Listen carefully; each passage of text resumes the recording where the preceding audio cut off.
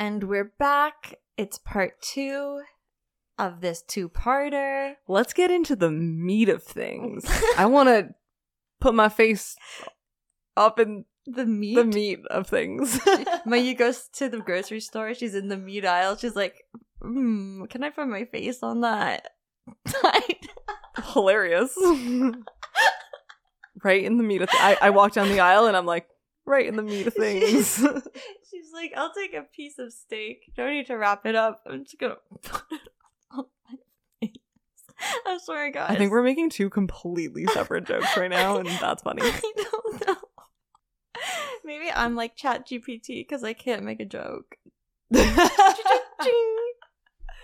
Bump. Yeah, that's what I was trying to do.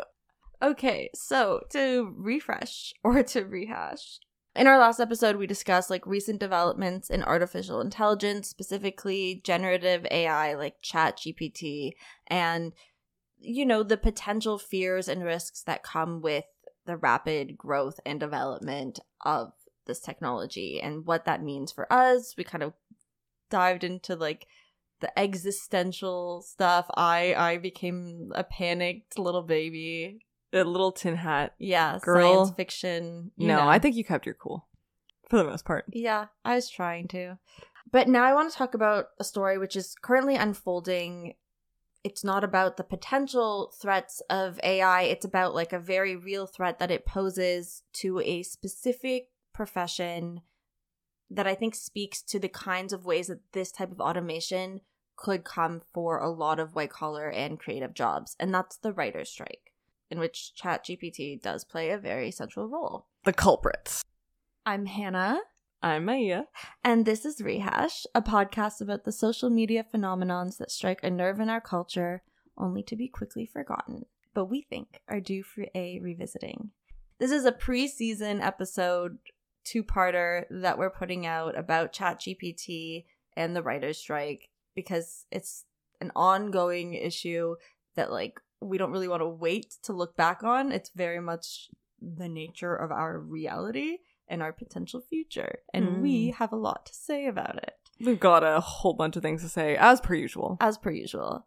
And if you like our show and want to hear more from us, you can support us on Patreon at patreon.com/rehashpodcast, where we have bonus episodes, weekly mini episodes, and early access to our regular programming. If you don't want to join the Patreon, feel free to rate and review us on Spotify and Apple Podcast. It does really help.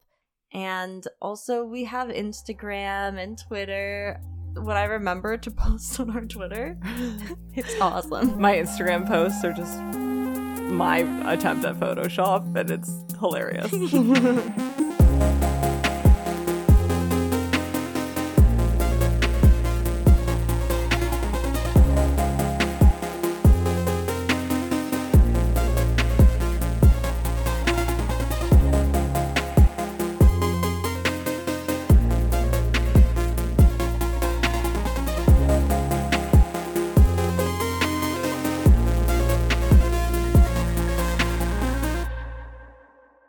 Okay, so to begin, Maia, what do you know about the writer's strike? My understanding of it is basically that ChatGPT is posing like a major threat and like immediate risk to writers in Hollywood because major studios and like streaming giants, who are essentially studios because of vertical integration, have basically insinuated that they're going to be using ChatGPT in the future to write scripts, which means that the writers who are currently already undergoing severe wage cuts might be experiencing this even more. And so all the writers have kind of come together and they have striked against the studios and against the streaming giants to basically say, like, we're here, our jobs matter, and we deserve to be fucking paid for it. Yeah, I mean, like, that's sort of correct, especially the ChatGPT stuff. Wrong. No, but I'll explain a bit more about, like, how the WGA, which is the Writers Guild of America strike, like, works, and, like, how that's been...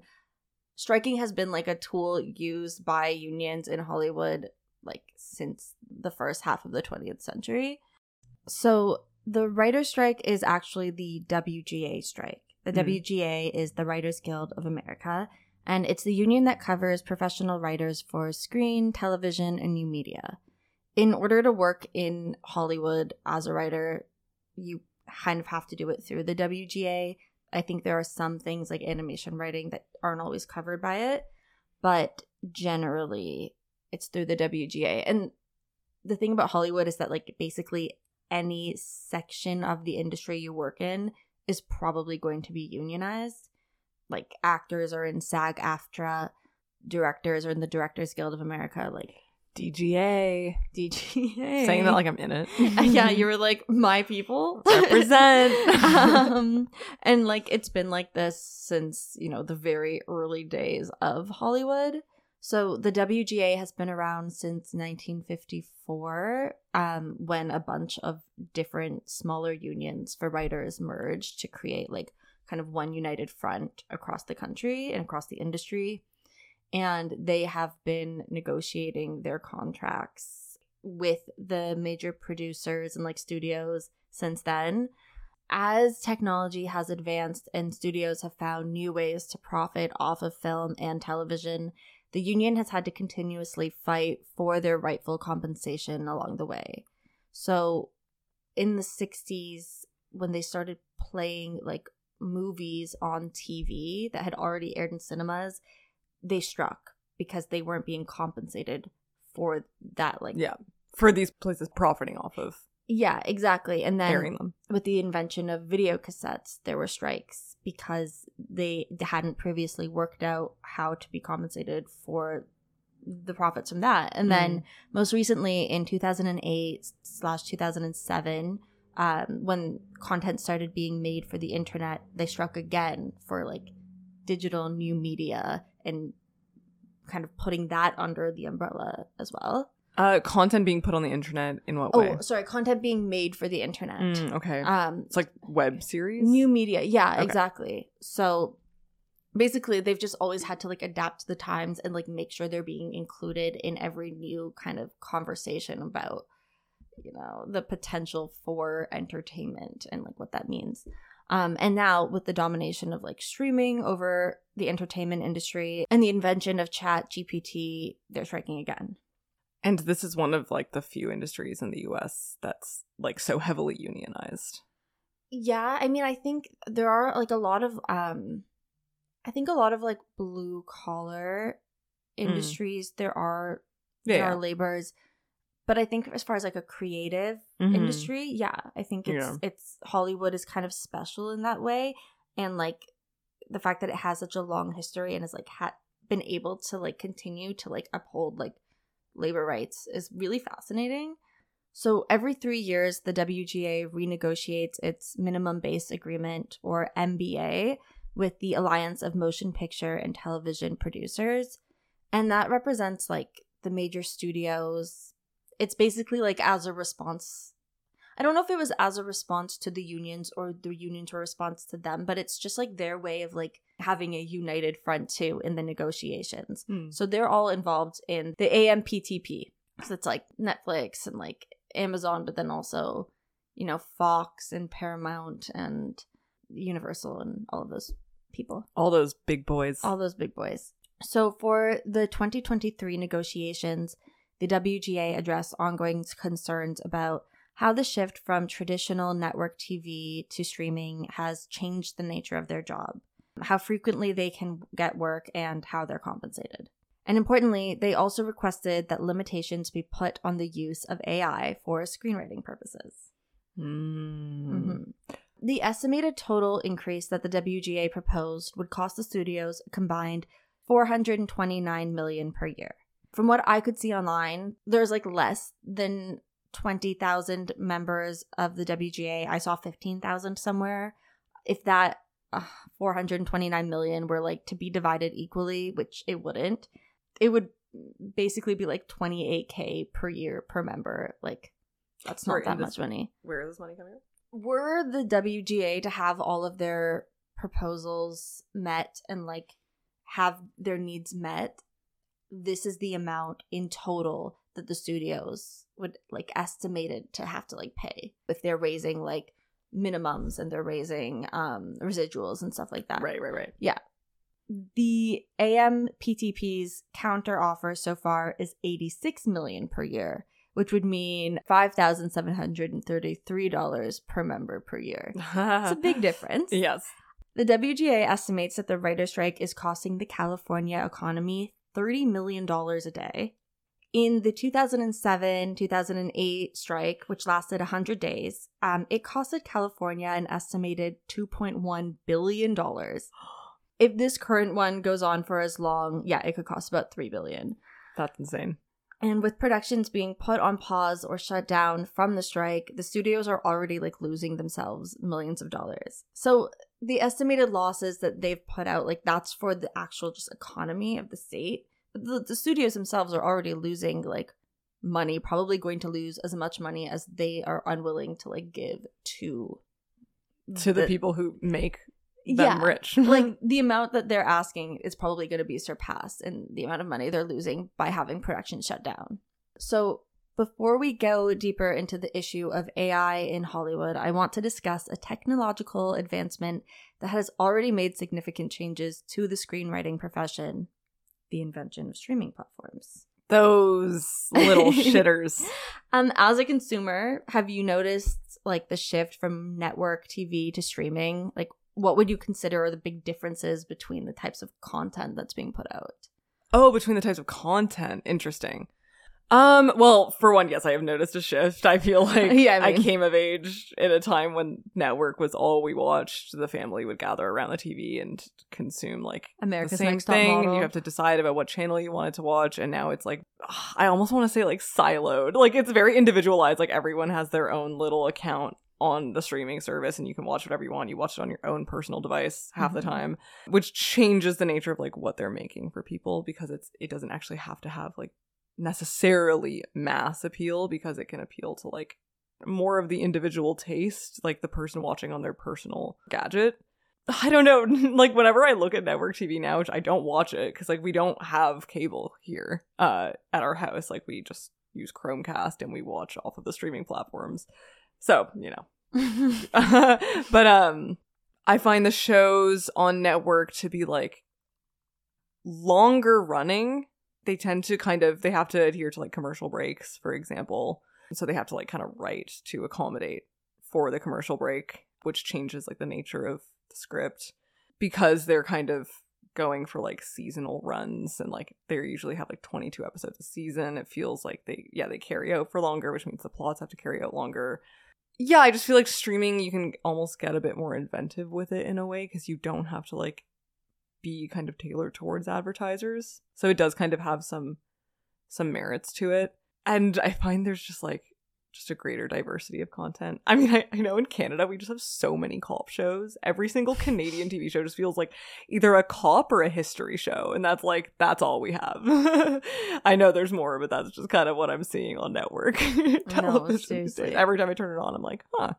I mean, like, there are ads all over the city right now for a reality show about farmers who want to fall in love. So that's what Canada has going for it. Okay, and that's amazing. Like, sorry, we should pay more attention to those people. Yeah, it's true. Yeah, I mean, like, that is sort of like one of the big differences. Although I would say, like, I always thought that network TV must still be running like 22 episode seasons, which is like, well, yeah, we're used to the shows we grew up watching.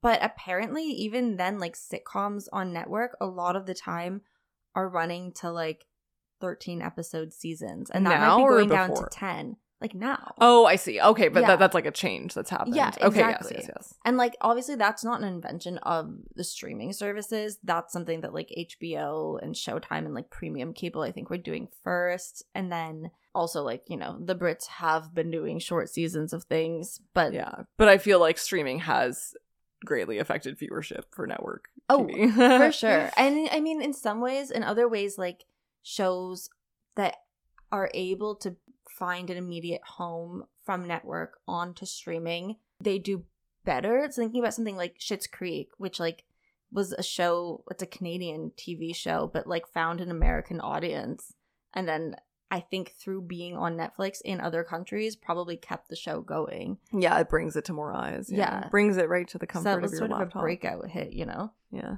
So yeah, streaming services like Netflix and Prime Video, they opt to put out shorter seasons of more shows so that they are constantly delivering new content. They'll put out all like 8 episodes of some like teen drama show, and then you finish that, and then next week they've got like 8 new episodes of some reality TV show. Like, it's just constantly being. Yeah, ever since streamers vertically integrated, it means that they're producing their own stuff, which has just like completely exploded the amount of content that they're going to put out for viewers, which is insane. Yeah, it's constant. And so like because of that, like Netflix in particular is pretty well known for having this habit of putting out a ton of new shows only to cancel them right after the first season before they've really found their audiences.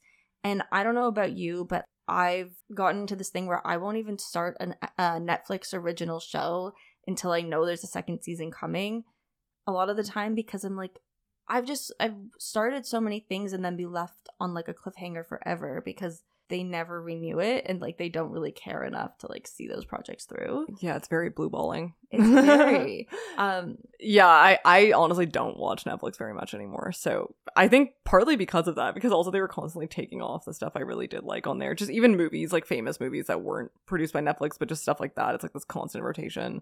And then when all the other streamers came out and started taking their IP out of Netflix as well, it just became less interesting to me, so I just canceled my account. So I was like, I don't want this anymore. Oh, I didn't know you canceled your Netflix account. That shit's expensive. Yeah, I'm on my parents' Netflix account. Thanks, guys. I was on my brother's and then I got logged out, and I was like, you know what? He's done enough for me. I can't ask him for the password again. True. I don't pay for any streaming services. I pay for Crave, which is like the Canadian HBO, basically, HBO Max. Yeah. And that's all I'll pay for. And wow, they have a terrible interface. Like, it is truly abysmal. Do you have any specific shows that's happened to you? I had that with like Glow. Yeah, I was watching Glow. The problem is also that I'm like so distracted, like I can't really commit to a show. I have to like really be committed and kind of binge it to be able to stay focused with it. Like if I kind of deviate from it a bit or like have to wait for another season, I won't revisit it. Mm-hmm. So Glow, even my interest was waning. And I do think a lot of that is due to streamers in general, but yeah. So, like, despite the fact that thanks to streamers, more content is currently being made than ever before, making a stable living as a television writer is becoming, like, impossible. Mm-hmm. So there are so many anecdotes. I don't know if you've seen them, like, going around on Twitter from various writers who, like, despite working on hit TV shows, a lot of them streaming shows, they've had to rely on, like, other jobs or even food stamps to get by. Yeah, I saw this tweet that I shared it on Instagram a bit ago by this writer named Kyra Jones. The tweet was saying, in case you guys are wondering why a WGA strike might be impending, my first residual check for the broadcast show I wrote on was $12,000. I just got my first residual check for my streaming show. $4. Yeah. Kind of a story that was also going around on Twitter is writer Alex O'Keefe, who won a WGA award for writing on The Bear, which was a huge hit. Well, so he had a negative bank account when he accepted the award. He had to rent a bow tie to go to the Emmys. Yeah, which is just insane to think about. The co-creators of Yellow Jackets, which it's on a premium cable network, it's not like on a streamer, but they were paid $40,000 before the 25% deducted for commission and taxes between them for 8 months of work. Between them, so they had to split it in half. That's before tax deductions. Yeah. Oh my fucking god. And these are the creators. These aren't even like staff writers. And Yellow Jackets and The Bear are both hit shows. The thing is that no one knew that they were going to be hits. Right? Yeah. And that kind of brings us into the idea of mini rooms. Have you heard of this concept? Very, very surface level and not really. Okay. So, perfect. Because I'm about to explain it. Yes and no. And not at all. So in a traditional writer's room for an episodic network TV show, there would be a full writer's room working on 20 episode seasons, around 20 episodes, spanning pre-production into filming. During production, writers might get the opportunity to work on set and gain the necessary experience in order to get a higher paid position like writer-producer or eventually showrunner, which is sort of like the highest you can go. Mm-hmm. I've been reading this where they also work with the actors as well. Like they'll work kind of with people as it goes along to kind of help things flow organically. Yeah, and you might be writing the scripts for the season ongoing, like while you're seeing it come to life. It gives you a better idea. It's like an active, engaged process. Yeah, exactly. And when production wrapped on that show, a writer, they might face long periods of unemployment before their next gig. But like because of stuff like residuals, there might be some form of income coming in, or they could expect to have some money coming into their. And for the listeners, what's a residual? A residual it's a percentage of money that you get paid for like reruns and reuses of something that you've written or like worked on. Yeah. So it can be very lucrative. Yeah, it can be, or like at least it can help tide you over in a job where like secure employment isn't necessarily like the norm. Yeah. Because you're on a show, season wraps, and then you have to go find a new job after however many weeks. Yeah. And they lasted a lot longer, these seasons. Like they're lasting a greater portion of the year. Yeah, and then exactly. The compensation rate for that time should kind of factor in the fact that like you're going to have time off as well. So it is maybe a little higher than like if you worked like a different white collar job, but it's because it's kind of to like hold you over. However, streamers frequently use mini rooms. And there's like a number of different kind of definitions that have been given for a mini room, but they essentially just mean like fewer writers making less money. Awesome. Yeah. So a mini room will often take place during pre-production, sometimes before a show is greenlit, with like a handful of writers. Because streaming shows only have about like 8 to 10 episodes per season, they'll only be employed for a few weeks of work. Mm-hmm. And they never make it to set. Yeah. So the shows are in pre-production. Sometimes they're not greenlit. And that means the writers can be paid a minimum amount, and then they aren't guaranteed the chance to then go to set and like watch that happen because they've done all their work already. There's not like the same justification for them like updating the scripts as they go. And is there no equivalent to residuals for streaming services? Like you don't get paid based on how many views, clicks that like a series gets? There are residuals. I don't think it's quite the same. And so some of the things that they were asking for in these negotiations was like residuals for international markets, right? Like if you have a show, you're on something like Netflix, and like there are all these international versions of Netflix, and it becomes a hit there, like getting paid for those plays as well. I think like with reruns, obviously it's based on like the popularity of the show that they'll keep playing it for however many time slots, whatever. But it is like the network deciding for the audience more or less what they're gonna see and showing it to them, whereas like Netflix, it's like the onus is actually on the user of the streaming service to go then click again on a movie, TV show, whatnot. And they're always going to be promoting the next new thing they put out, right? Like there isn't really as much space for longevity. Yeah. And then also everything gets buried out, basically. What a lot of these services are starting to do right now, especially like Warner Brothers, which has HBO Max, they're just taking stuff off the platform because they don't want to pay those residuals. Yeah. So the WGA, they did ask in their proposal to reward programs with greater viewerships with like higher residuals, so a viewer-based residual. And like they requested for transparency regarding program views, so they would know how much money they should technically be worth considering how much play something is getting. And they were rejected with no counteroffer. So awesome. I love that they can just be like, no. I know. It's hot. Sorry, that was sarcastic. So yeah, because the shows are in pre-production, writers can be paid the minimum amount. Some writers have even reported having to work unpaid past their contracts because they were given like 5 weeks to write an entire season of a show, hour-long episodes, and were unable to finish on time. Part of me is shook that this hasn't even happened sooner because that is insane. The strike? Yeah. It takes a long time to figure this out, but yes. Well, so they did vote to like authorize a strike in 2020, I believe. So like I think it is a long time coming. Writers in mini rooms are not included in the production process, like we said, which is why you have now during the strike all these like streaming and like premium cable shows continuing to film during the strike, or at least like trying to. Kim Kardashian crossed the picket line for American Horror Story. What a fucking scab. I know. And she plays a character named Deirdre, which I just think is really funny. It's my mom's name. Yeah, the first thing I think when I look at Kim Kardashian, I'm like, that's a Deirdre. That's a Deirdre. Yeah, of course she'd be a scab.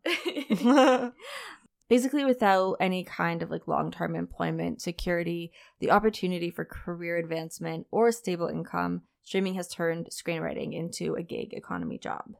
As every other job on this planet now is. Yeah, basically. And the AMPTP have like lowballed and or rejected most of the WGA's proposals to fix the issue of mini rooms. So I'm going to tell you a bit more about the AMPTP. Those little shitters. Who's your favorite legacy media company? MGM. They're confusing me so much right now that they still exist, and they're trying something. I think they're like trying to make their own streaming service or something. They're really having a tough time of it. Aren't we all? But that lion, spooky. Many of the companies that make up the AMPTP have made the news for like mass layoffs, budget cuts, and the removal of their own content from their platforms. This is all to appease Wall Street, which is mad at the streaming companies. Do you want to know why? Why are they mad, Hannah? Would you say that they're a bull seeing red? She got it. Overall, in the past 20 years, like the yearly revenue for these media companies has been on an upward trajectory. But in the early days of the pandemic, streamers like Netflix saw a boom in subscribers because everyone was stuck inside watching stuff. So there was like this one-time increase in revenue that was destined to plateau when things reopened, but it kind of gave false expectations about like the growing value of these companies. Yeah. And Wall Street wants constant growth. So Netflix saw its stock value go down when they, eventually faced subscriber loss. And I think they lost subscribers for the first time in like 10 years. It's so wild to think that this like mass illness that killed so many people was actually such a slay time for certain people as well. Mm-hmm. Like they were like, hell yeah. Oh yeah. So like all of these companies are like, we're losing money, it's hard out here, bruh. But do you want to know how big of an increase the co-CEOs of Netflix saw last year? Lay it on me, brother. So they each made around $50 million last year, and they made that was a 25% and 32% increase respectively. When I wake up in the morning, I cry for the hardships of this world, and I cry for all the people suffering, but most of all I cry for the CEOs of Netflix, because their cajillion thread count Egyptian cotton bed sheets, they need one more thread. Basically. So stupid. No, I love it. But like these kinds of like increases, I think theirs might have been one of the higher ones, but like an increase in salary was sort of seen by a lot of the CEOs of these companies that were like supposedly going through it. So at the same time that like there's all these losses in stock value for these companies, you're also seeing new streaming services like Paramount Plus and Disney Plus that had like popped up to compete with original streamers. Going into these endeavors of like starting up these streaming platforms, like knew that it was going to cost them some money, right? Like there were going to be financial risks, and like it's an investment that would later pay off. But then those losses and like their stocks going down in value like freaked them out. So then they started doing all these like mass like employment cuts and like firing like large parts of their companies. Mm-hmm, like human beings. Yeah, people. And so even though like they're all doing what they can to pay the least amount of money for like the least amount of people, these studios are kind of trying to bring it to a zero sum by replacing their workers with artificial intelligence. And this is where we take off the mask and we say, it was ChatGPT. The whole time. So how AI plays into it. AI poses an existential threat on many facets of the entertainment industry, which the writer's strike has brought some much-needed attention to. Per their proposal breakdown, the WGA has asked studios to regulate use of artificial intelligence on MBA-covered projects. AI can't write or rewrite literary material, can't be used as a source material, and MBA-covered material can't be used to train AI. Okay, so breaking that down, it can't rewrite literary material, so it can't go take someone's existing IP and adapt it. Yes. And then for being used as source material, meaning that it can't write an original thing from the technology itself. Yeah. Okay. And then the last one is MBA covered material can't be used to train AI. So if you've written something under the minimum basic agreement, like as a contracted writer for the studios, that can't be then given to the AI to like be training it. And it also means like the AI can't like read your script and then rewrite it for you, and it can't write a script that you would then have to go and like rewrite as well, because that's kind of a proposed thing. Is like, well, it'll give you kind of like the skeleton of a script, and then like a real writer will come in and like touch it up or whatever. Because that's what writers are. The AMPTP response rejected the proposal, countered by offering annual meetings to discuss advancements in technology. Let's just like, why don't we all sit down and fucking kumbaya about it? Have a feeling circle. Let's have a kiki and really just talk about it. Yeah. Who wants the talking stick? I actually think that's the most responsible way to handle any kind of like potentially dangerous technology. Guys, chill. Like, sit down on the carpet in a circle, cross your legs. Oh my god, can you imagine? World War I wouldn't have happened if freaking Kaiser Wilhelm sat down and just chilled the fuck out, you know? Had a heart-to-heart. It just explained the advances in technology. So as you've laid out, generative AI like ChatGPT learns from what it's been fed or trained on, and it scrapes data from the internet. So while the work from ChatGPT is being called original, it's in fact not, and like sounds like it's kind of impossible for it to not be somewhat derivative. Yeah. Because it's taking from other things. Beyond an ethical standpoint, like at this point, ChatGPT like hasn't really been able to write like compelling dialogue or like, from what I've seen, proposals for any kind of new ideas or like innovative plots. Yeah, it's a boring flop. Yeah. Basically, thank you. So I want to talk about screenwriting as an art a little bit. Can you think of any like TV shows or movies where the writing was something that really stuck out to you? One of the ones that comes to mind for me is Game of Thrones, which, okay, like, yeah, she never shuts the fuck up about. But, like, the first 4 seasons, I believe, George R.R. Martin, who had written the books, was really instrumental in helping them adapt it to TV and, like, really instrumental in, like, the writing process. And then he dipped out to do what? We don't know, because has he written more books in the series or finished it? No. But you could see the drop in quality so abruptly the second he left, because he is like a very talented writer. And you see plot lines just flailing around. You see them starting to be more sensational. You see them going for kind of like cheaper shocks and like death fake outs and stuff. And it just took like such a nosedive. And then of course the finale was like, it was a dumpster fire. Yeah, so many amazing shows. Like, I think a lot about Freaks and Geeks and how tender the writing is in that, and just how real it is. Pen 15, that's a show that, like, so good. Without Maia Erskine and Anna Konkle, I believe their names are, without those two, like, having lived as middle schoolers and gone through the absolute horror of that period of your life, like, we would have never gotten that show. And it's through, like, raw sheer talent that they were able to bring that to us, because that's like a really tricky premise. They're both playing middle schoolers, but they're both fully grown adult women, and it works, and like the emotional beats hit, and it's just such an amazing show. But it couldn't have been done without, you know, their talent. Absolutely. Even thinking about shows that are known for having bad writing, like something like Riverdale, which like I watched for a long time. I think I stuck around until at least like season 5 or something of that show, and like the writing is insane. It's like nutso. And sometimes it feels like it was maybe like algorithm generated. So AI created. It's just a mix of like random references to stuff. But then like I kind of love that there is room for human error. You know what I mean? Like I like that there's also shows that are like kind of poorly written, famously so, because like.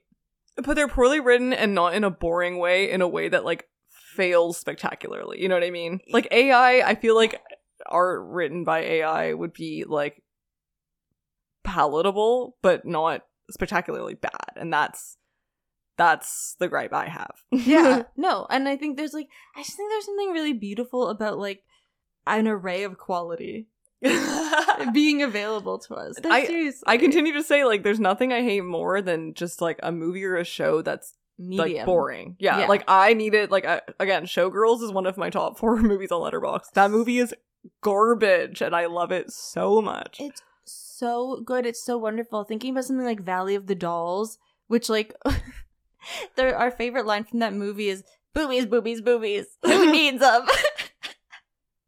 It's like a dumpster fire of a movie in a lot of ways. It's kind of unhinged, but it's so fun. And like I don't think that you could like strap the same kind of camp enjoyment from like a badly written AI project. The beauty of like naive camp is like someone earnestly believing that what they're writing is good and having this just really limited understanding of how people who watch things enjoy things. What the beauty of it is that you can see where the heart is. Yeah. You know? Or things that are like up for like debate. I think something like a Ryan Murphy property where sometimes the stuff is really well written, sometimes it's really bad, and then there's stuff like Scream Queens, which some people think is like really funny and like campy and like well written, and I don't know, I don't think it's that good. We're both Glee truthers. The first season of Glee, I'm sorry, but some of you just genuinely didn't get it. Like I don't know what to say. Like that was satire. Yeah, the first half of the first season of Glee is like.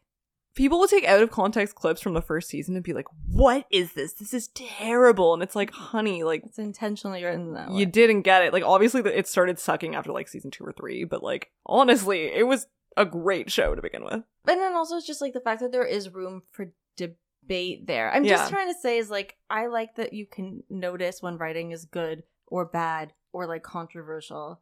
And I think that is something that can only really come when you're thinking about like human beings and what they're trying to say with what they're writing, and, like the intention behind it. And AI, there's no intention behind it. It's not trying to say something, so you're not really debating like the authorial intent. Exactly. Other than that, the intent is just to please. Yeah. And like I don't actually need to be pleased every time I watch something. I don't need to be pleased. I want to be like moved. I want to be moved in one way or another. Yeah, exactly. I think not everyone who knows how to write can write. And being able to use certain words or mimic a certain style is not the same as being a good writer. Screenwriting itself is a specific skill that people go to school for and still can't always do well. It's so difficult. Like anytime I watch a show that is extremely cleverly done, I'm like, how are you guys staying on the ball with this? Like, when I first watched Breaking Bad, I was like, oh, they planned the ending when they started that show. When I got to the end, I was like, that was planned from the beginning. It had to be. All of the through lines were there. You could pick all the strings and they were all connected. No, they hadn't planned it. That is how talented they were, is that they were able to get to that conclusion. You have to kind of anticipate what audiences will want, but you can't listen to them too much. Like, there's so much balance involved. Like, it's such a difficult skill. And you have to keep people engaged. You have to play a long game as far as, like, tone and, like, knowing how to, like, keep a certain style and a certain voice, like, consistent throughout, like, different plot lines, different kinds of roads your show might go down. Well, again, like the example people always use is Succession. Like, could AI write Succession? And it's like, yeah, Succession is such a distinct tone of voice. Like, it's so wry, it's so stylized, like it's very unnatural, but at the same time it moves really quickly, it keeps you engaged, and it also moves you emotionally, you know? Yeah. So I've read a few articles from people who tried to get ChatGPT to write them a script or a movie pitch, and like, at least where the technology is right now, the results were mediocre at best, I would say. A blurry JPEG, as they say. If we were using generative AI to like come up with screenplay ideas, like I said earlier, those are going to be fairly like derivative. They're going to be based off of like what already exists to base it off of. A writer for The Guardian, for example, asked ChatGPT to write a hit blockbuster that will make them a lot of money. And it basically just gave them the plot of Interstellar. And then the casting suggestions were like Brie Larson and like Daisy Ridley and Chris Hemsworth and people who are in Star Wars and Marvel movies. So like, for an example, that's its frame of reference. Yeah. Is the things that are there already. The things that are there and popular. Yeah. And are guaranteed to like maximize numbers potentially, but not necessarily the best artistic choices. Yeah, or just choices that have already been made. Yeah, exactly. Like, these are already sci-fi stars. It's mimicry. Like, it mimics human intelligence, but right now it can't replicate it or be it. Yeah, exactly. And then these nerds on Twitter. This whole two-parter is just us calling people pasty nerds. And I stand by it. Who let them have so much power? I don't know. We should have bullied them harder. Yeah, I really think this geek regime and needs to end. So there were these nerds on Twitter who in December were using ChatGPT to come up with like screenplay ideas and like scripts and stuff. And they gave a few different examples of what they did. And for one, they asked for heart-wrenching ideas for movies that'll like really move you. And I'll just give you two of the ones that ChatGPT came up with. They're real gems. They're really unique. The first, a young man grapples with his sexuality and the fear of coming out to his conservative parents. He ultimately finds the strength to be true to himself, but not without facing challenges and heartache along the way. I have never heard that before in my life. And then another is, a teenage girl is bullied at school and struggles to find her place in the world. She turns to drug and alcohol to cope, but eventually finds solace in a supportive group of friends. 13 Reasons Why. Boom. That's not 13 Reasons Why. You know what, ChatGPT? Famously, what if that she girl didn't? does not find a support. What if she didn't find a support group of friends, okay? ChatGPT? So what if every friend was actually a reason, okay? Touching. But it's like, they're like, look how time-saving this is. And it's like, would it take you a lot of time to come up with that? Really? Well, it really just is. And this is so, I'm currently making a video about, spoiler, about the immersive Van Gogh series and what it signals about where we are with art and the way we consume it. And like, I talk a bit about AI art in that. And I use a clip from that same interview with Mo Gaudat. Oh god, I hope I'm pronouncing his name right. The Google X officer. And in the interview, the host of Diary of CEO, Stephen Bartlett, basically just makes all these claims about creativity where he's like, to me, creativity is just, it's taking like a bunch of things you know and putting it together and getting a result. Right? And like ChatGPT can do that. It can take a bunch of things it knows and put it together, make a result. And it's like, that's not what creativity is. And it also just makes me worried because it's like, I've always been a huge advocate that like people who are in the sciences, like I had to take 2 sciences in school. I know who people who are in like sciences have to take electives, and like I'm pretty sure it's a requirement in most schools to take humanities, but I think they need to take more humanities courses. Because it's like, yes, you definitely have a better understanding of like the intricacies, like the under the hood. Like they have a better understanding of like what's inside the hood than any of us do. I don't understand it. I suck at science. But like you have to also understand like where the car is going and why the car is there in the first place. You know what I mean? Yeah. And like that's what the humanities teach you.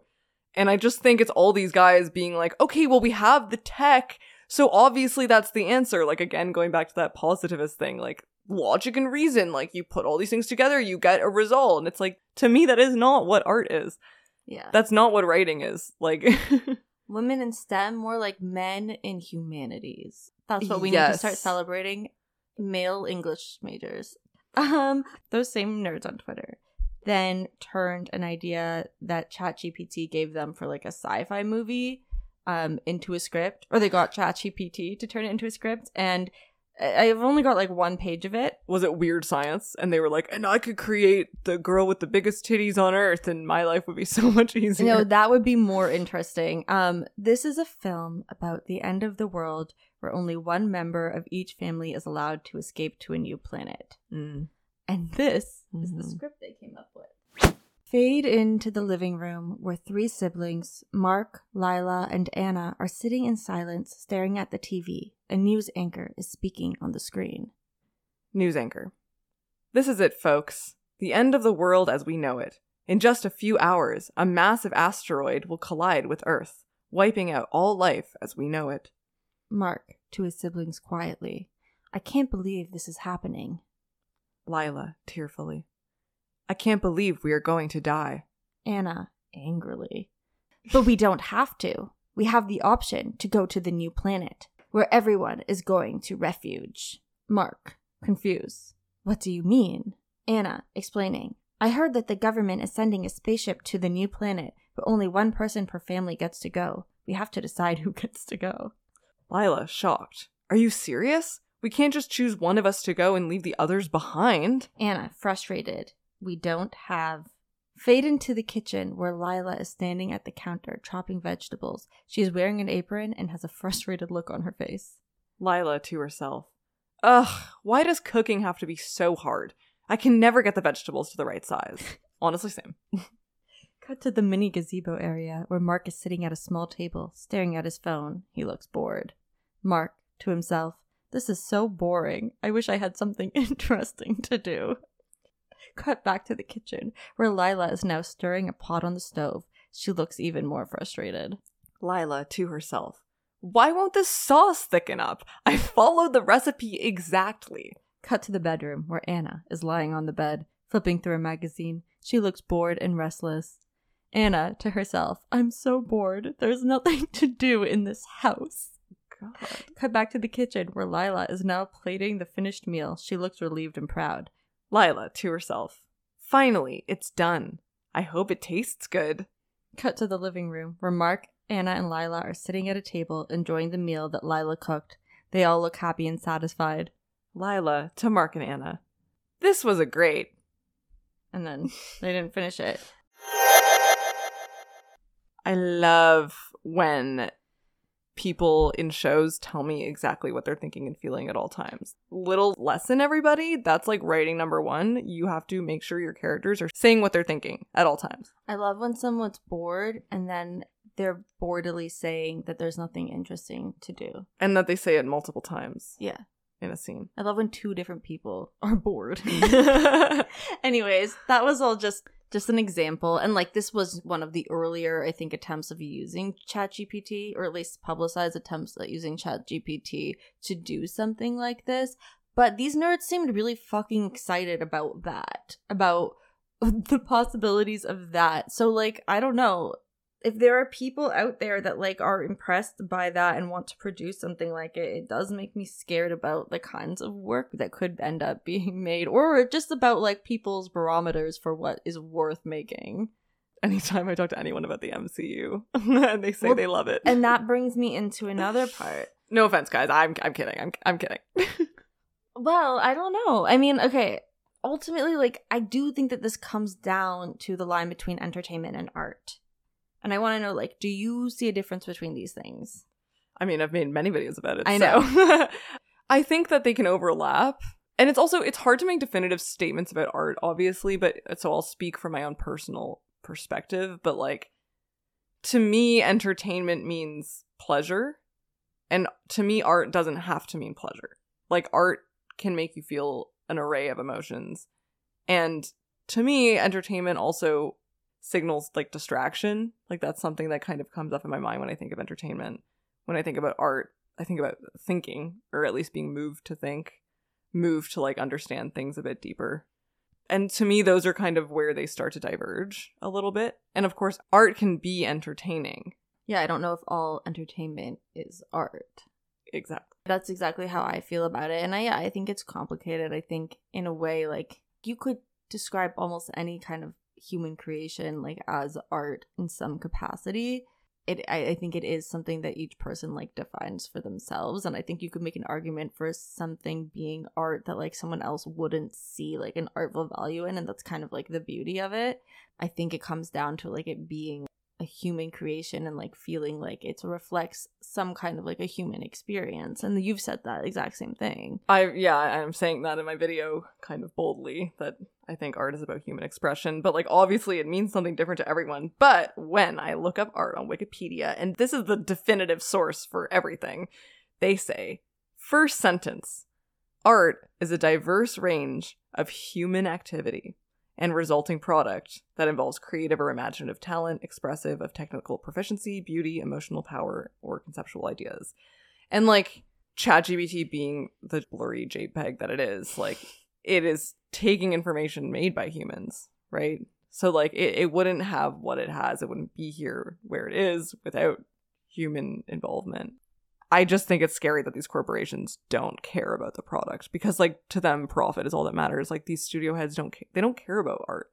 And but the thing is that I also think like when we talk about like film, which is something we talk about a lot, we are coming from a specific viewpoint of like people who enjoy engaging with film for art's sake and want to like go to the theater to experience like an art house film, where it's like majority of people go to the theater specifically to see blockbusters. And I'm not saying that's a bad thing. I'm not adding value to it. I mean, to be fair, it's because that's all theaters are playing right now. It is, but I think that that's partially a result of like, that's what brings people to the theaters. The numbers, yeah. Right? And like when the institutions that output art are being run by people who are putting capital before everything else, then like that is what we're going to get. That is what the result is going to be. And they're going to find the way to do that as quickly and as like efficiently and as cheaply as possible. And, you know, I think like you were mentioning the MCU earlier, I think about how it has like impacted the film industry. Our neighbors are in a performance group, and currently they're doing choir practice in the room next to us. So if that's what you guys hear, that is what that is. It's not a ghost. It's kind of awesome. Yeah. Ambiance. No, I just think about like how the MCU has like impacted the film industry and how those are the like highest grossing things that are being put out. And like really, if you wanted an AI to write like a plot summary for a Marvel movie, especially if you're giving it like the pre-existing IP it's being adapted from, it could probably do a pretty proficient job at it. That should be like a new test almost. Yeah. Like, is the script good or could AI write it? Yeah. And like for a plot summary, like Marvel plots are really formulaic. Like they have this kind of 3-act structure. There's like 2 battles. The first battle they sort of lose, and then the last battle they ultimately win. They're pleasure optimizers. Yeah. You always know that things are for the most part going to work out. They also throw in little silly jokes here and there. Yeah. But even within the MCU, there are stark differences in quality from project to project. And even though like almost every film does adhere to that structure, like the actual writing of that film does make a huge difference.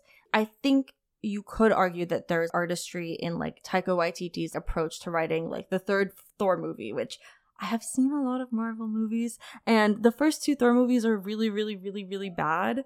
And I will say like Taika Waititi's was funny, and it was written in his like unique voice. And like, is it sad that his talents are being used on that project instead of something original? Maybe. But like, I think that if we're making like an argument for the value of screenwriters, it's like, yeah, because when you have a good screenwriter, you can take a film in like this really formulaic, really kind of uninspiring franchise and still have it stand alone pretty well.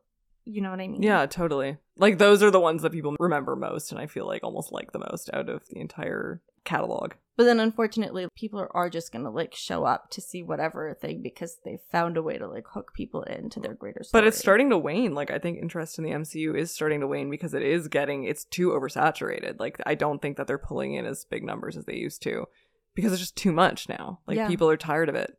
And I hear the quality, like, I haven't been following, I hear the quality is going down significantly. Yeah. And, like, wow, when we're talking about, like, the downfall of, like, the artistry of the Marvel Cinematic Universe, like, you know, things are bleak. Even the quality of a lot of Netflix shows are going down because, the writers aren't getting treated properly. They're not getting enough time to flush out the work. It's very similar, and this is something we're going to talk about in the upcoming season, spoiler, about journalism, but just the way that people are kind of given these gigs, not given enough time to do it, and they just kind of have to write whatever they've got to write and get it out there. And it's not actually about letting it breathe, you know, and like letting them have the space, time, and money to do it. Yeah, and just like throwing shit at the wall too.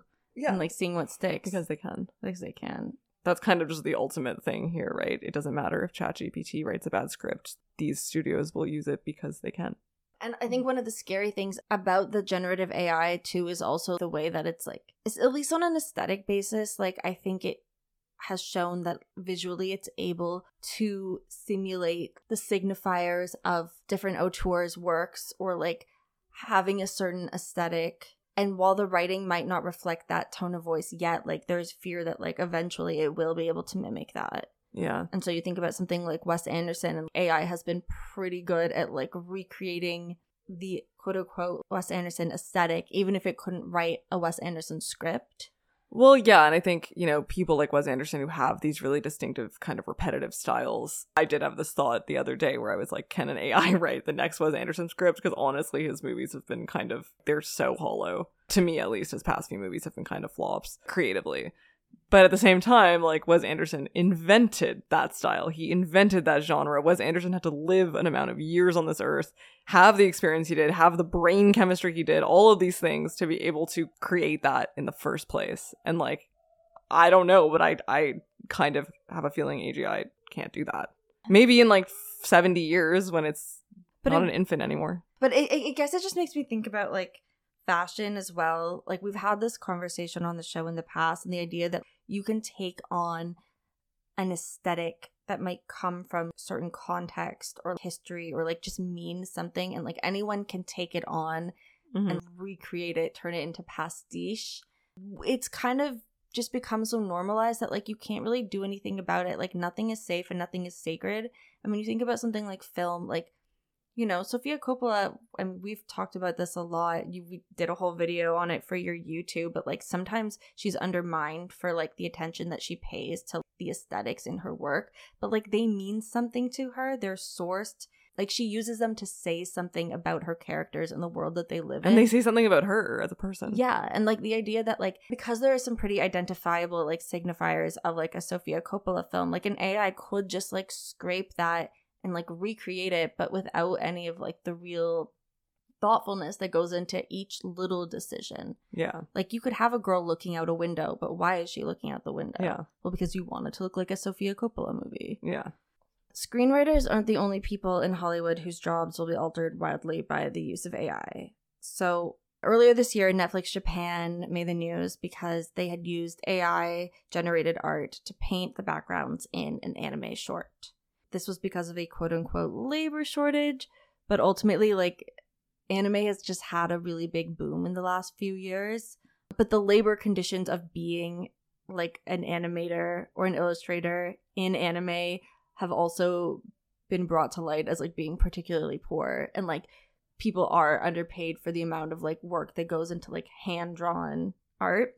And so yeah, Netflix's solution to that was to team up with an AI company and just paint the background. And then SAG-AFTRA, the union which represents actors in America, is also in contract negotiations like the WGA was. And they've voted to authorize a strike should the AMPTP reject their proposals later this month.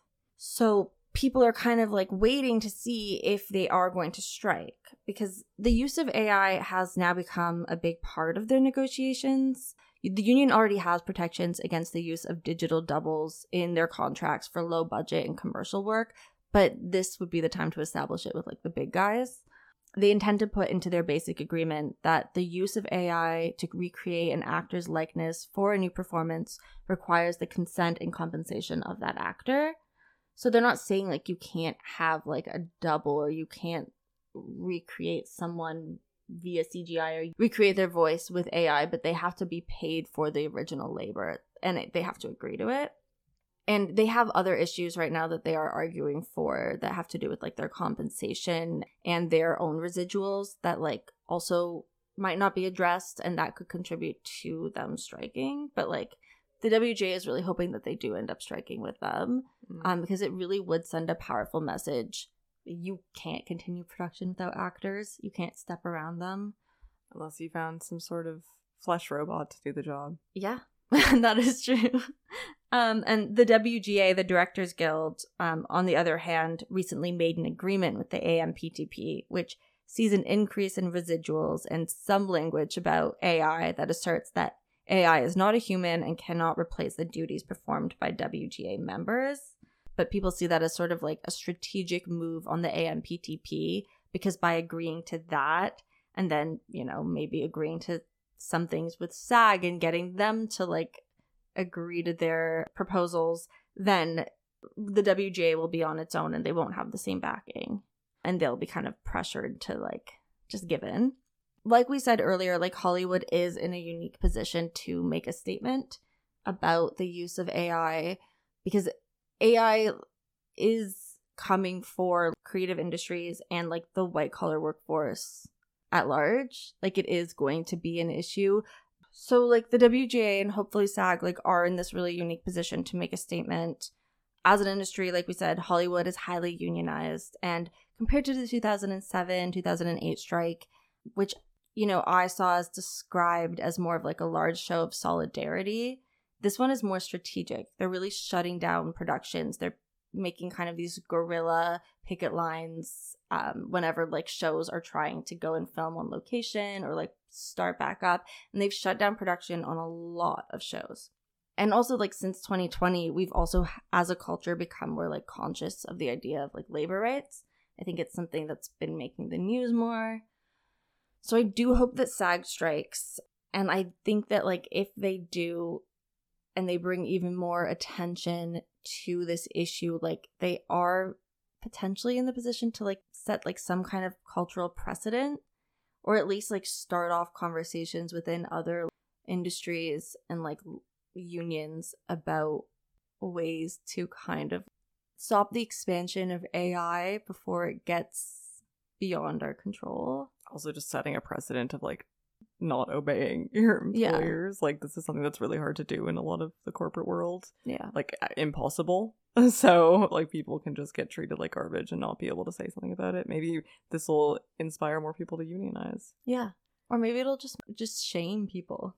If it becomes a big enough topic, I don't know. I mean, I don't think any of these people have any shame. That's true. I'm unsure if they even have feelings. So, to be honest, these people at the top. Talking about ongoing issues like this, issues that are still unfolding, and like, honestly, by the time we put it out, I don't know, could have dated ourselves already. But like, I think it's something we felt like we had to do because we're a show which talks about like what goes on the internet, and I think the future of the internet and the world around it like are going to be impacted greatly by these advancements in AI, and also by the actions of people who are actually taking a stand against it. This could impact everyone. Yeah. Like it's not just something that anyone should look at and be like, well, it couldn't be me. Like this could impact all of us. So It's important to talk about it.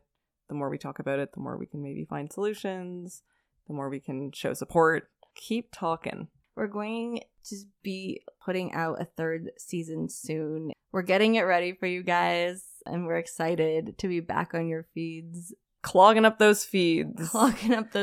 More regularly, but I hope that you enjoyed this in the meantime. And I mean, hopefully we won't be replaced by AI, because like truly couldn't AI say, I want to put my face all up in the meat of things.